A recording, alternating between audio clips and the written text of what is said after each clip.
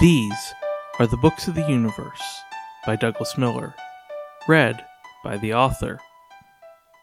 Book 1, The Book of Destiny.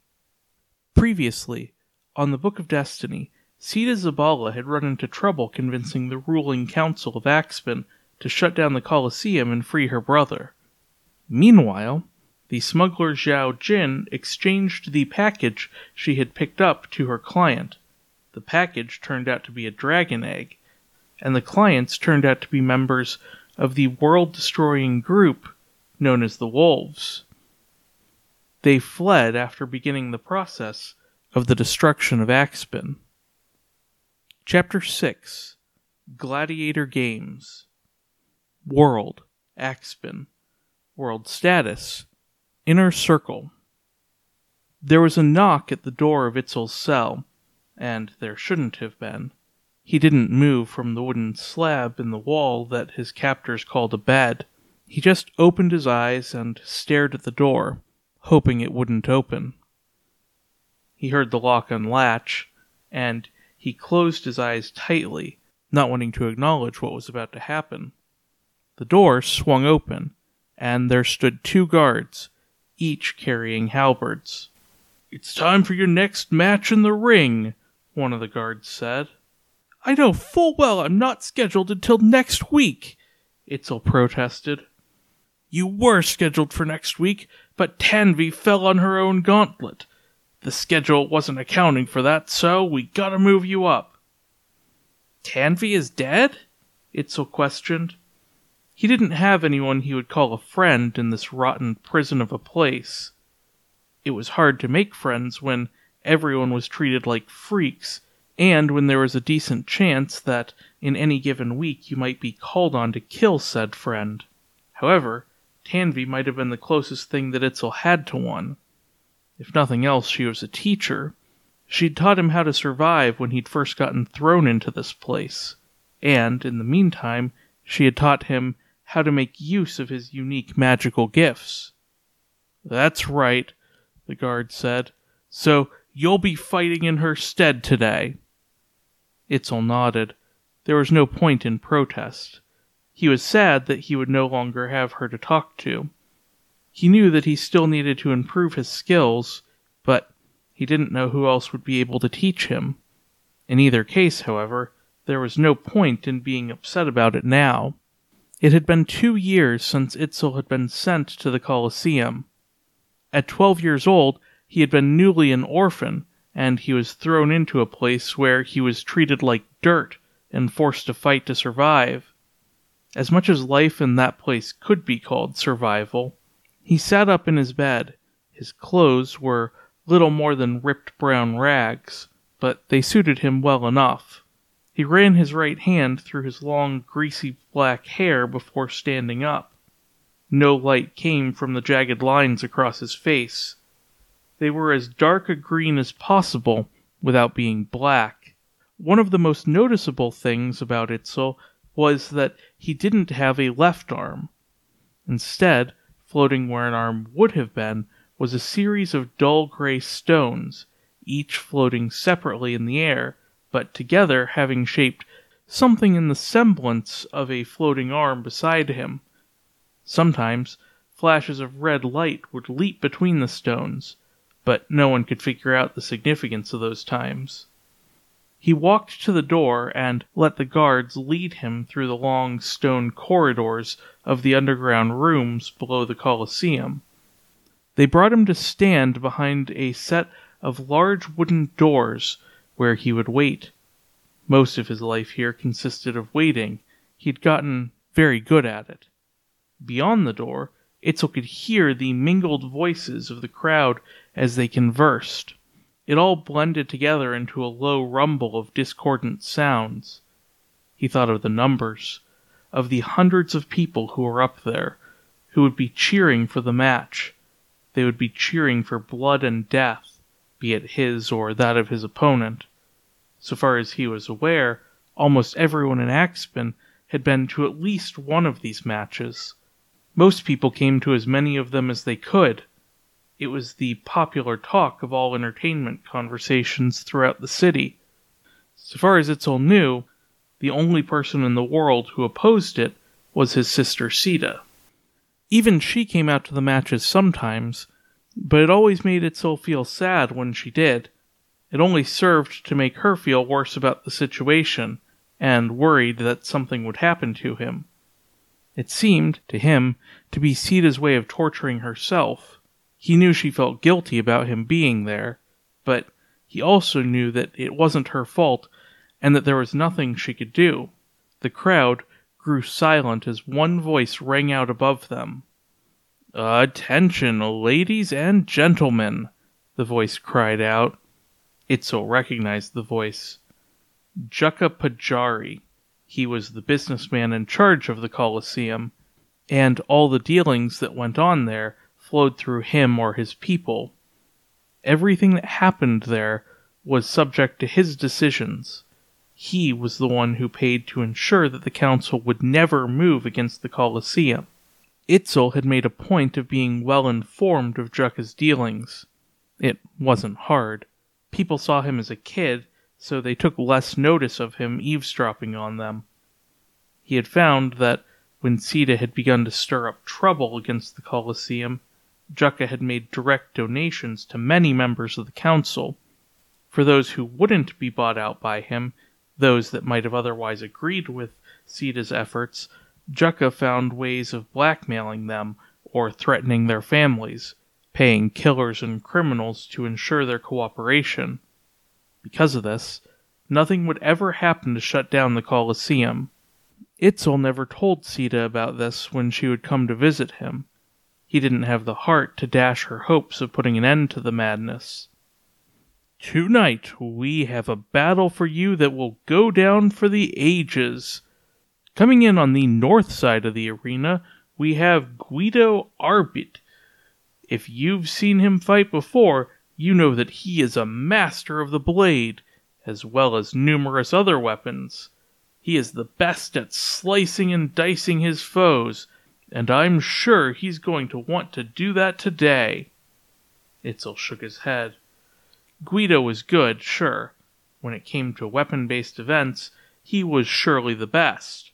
Fortunately, Itzel had never had to go against Guido in weapon-based events. Even today's event was a free-for-all, which would allow Itzel access to his unique skills and abilities without being punished for them. On the other side of the arena, we have our crowd favorite. This is a young man who managed to survive 7 waves of collected monster battles. This is the boy who managed to put down Radek the Jagged. Filling in for Tanvi, who taught him in the ways of dark magic, we have Itzel. The doors in front of him opened wide, revealing the open arena of the Colosseum. Sometimes they would add traps, obstacles, or environmental factors to the arena, but that wasn't how they set it up today. Today was open, stone floor all the way around. Along the walls, various weapons had been hung. This was sometimes the case, sometimes not. Itzel assumed it was for Guido's benefit. Guido stood directly across from Itzel, on the far end of the arena. Guido was a small man with a wiry frame. However, what made him really dangerous, aside from how good he was with weapons, was that his back was covered in razor-sharp spikes. This meant that if he carried a blade in front of him and had his spikes behind him, he was defended and able to attack on all sides of himself.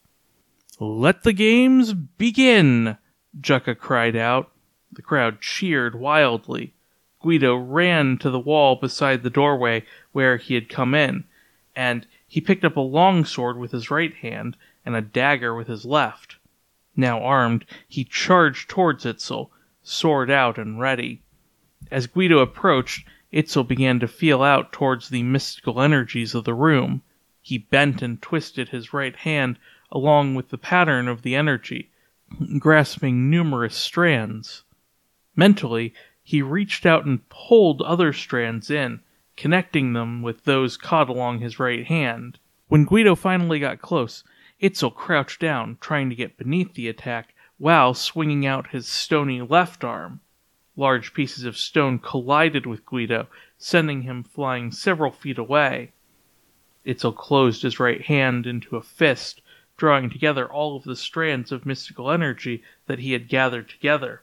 Then, he focused his mind and all of his magical energy, and he yanked on the threads as hard as he could, trying to rip them apart.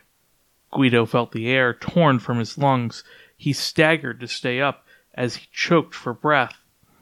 Itzel took the opportunity and charged forward.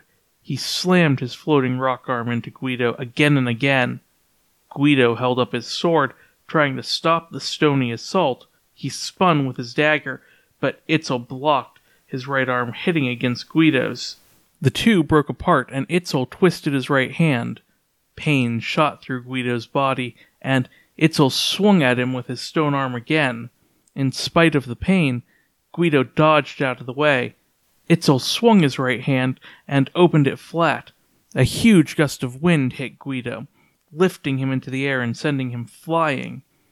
His back struck against one of the walls of the arena, knocking several of the weapons onto the floor. He tried to get off the wall, but his spiky back had gotten stuck in it.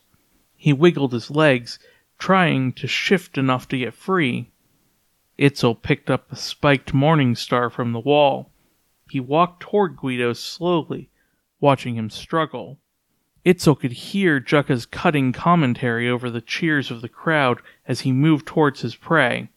He didn't want to kill Guido. Guido was kind enough, and Itzel had nothing against him. When Itzel had first been put into the arena, he had had a hard time finishing fights. He'd been innocent up to that point in his life. After all, he had just been a boy. He hardly could fight at all. Over time, he'd come to realize that all of the other contestants were out for their own survival. None of them would hesitate to kill him in the arena given the chance, no matter how nice they were outside of it. Itzel drew close to Guido. Seeing the end of the battle in sight, he drew back with the morning star, holding it amid the floating rocks of his left arm. The rocky fist glowed red as he readied the strike. Guido put his feet against the wall and pushed off. He came off from it and toppled onto Itzel, knocking Itzel to the ground while kneeling over him. Guido raised his blade to Itzel's throat. "Kill him!" someone from the crowd shouted. Itzel knew that whenever it came to a situation like this, someone always shouted it. Maybe it was human nature, or maybe Jukka paid someone to make things more exciting. "Yeah, kill him!" someone else agreed. The agreement ran through the audience like wildfire, and within seconds the whole crowd was chanting, "Kill him!" Itzel met Guido's eyes, his expression blank. He wasn't going to plead with Guido for his life, verbally or otherwise. Guido didn't have to kill Itzel. So long as the fight was clearly over, they could go their separate ways, even with the obvious winner being rewarded as such. There would, of course, be penalties for the losers down below. Until their next battle, their meals were smaller and even lower in quality than normal. They would spend daily time in a room that they called the pain room, for obvious reasons. Otherwise, contestants would just feign defeat from the beginning. Most battles ended this way, without death. Many ended with incredibly serious injuries, but most didn't end in death. Jukka knew that it wouldn't be good for business in the long run if all the fights ended that way. He'd run out of contestants far faster than he was able to replace them. As it was, the Colosseum was often pretty bare-bones. They only took those who had physical mutations, like Itzel's arm or Guido's back. Still, death was what the audience always wanted. They wanted blood. They wanted finality. They wanted to see the gladiators act with brutality and destructive force. So, Jukka was sure to encourage that to happen, at least occasionally. Itzel looked up at Guido's eyes. Guido could just walk away, but the crowd wanted blood. Itzel knew how much the cheers of the audience could push a contestant. he'd felt it himself plenty of times, and he'd given in to it more times than he wanted to admit. He wouldn't be upset with Guido for killing him, not just because he'd be dead, but also because he could understand Guido's actions. Itzel thought it might even be for the best. The life he lived was mostly suffering, so he didn't have much that he was going to lose, only Sita, and he knew that her life would get much better when she could stop worrying about him. Guido drew back his blade, but only a little bit, not enough to indicate that he was letting the battle end, rather enough that he could get momentum for his killing strike. Itzel took in a deep breath. He continued to look into Guido's eyes, but his own conveyed nothing. The ground shook. Guido fell forward, his blade cutting across Itzel's face, across the skin line on his left cheek. Itzel rolled out from under Guido and slowly stood, looking around the arena as the ground continued to tremble. Large red cracks were beginning to form across the floor, and where they formed, sections of the stone arena or the wooden stands around it began to fall in. The people of the audience, in a panic, began to rush out. "Is this some of your dark magic?" Guido asked, as Itzel reached down to help him. "No," Itzel said. "This is beyond me." Guido took Itzel's hand and stood. "Come on, we've got to get out of here. It looks like the whole Colosseum is going down." "How are we going to do that?" Guido asked. "We've been trapped here for years. It's not like Jucca's going to help us get out." Itzel looked up to the wooden stage overlooking the stadium where Jucca stood, panicking with the rest of the crowd, trying to shove their way out of the Colosseum before it collapsed in on them. Itzel smiled through his glare. "I have a way." Hello, I'm Douglas Miller, the author of the Book of Destiny, and the reader for this podcast. I hope you've enjoyed this episode of The Books of the Universe. If you want to check out more of my projects, like my cyberpunk superhero series, Heroism and Other Lies, or my spacefaring robot series, Ruins and Robots, you can find them on Amazon, or get more information on my blog, which you can find at goalworlds.blogspot.com, or my Facebook page, facebook.com/goalworlds. You can also find more Books of the Universe information on my blog, including character profiles, world guides, and more.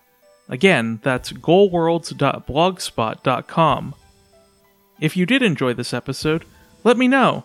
Like, review, or comment on wherever you found it.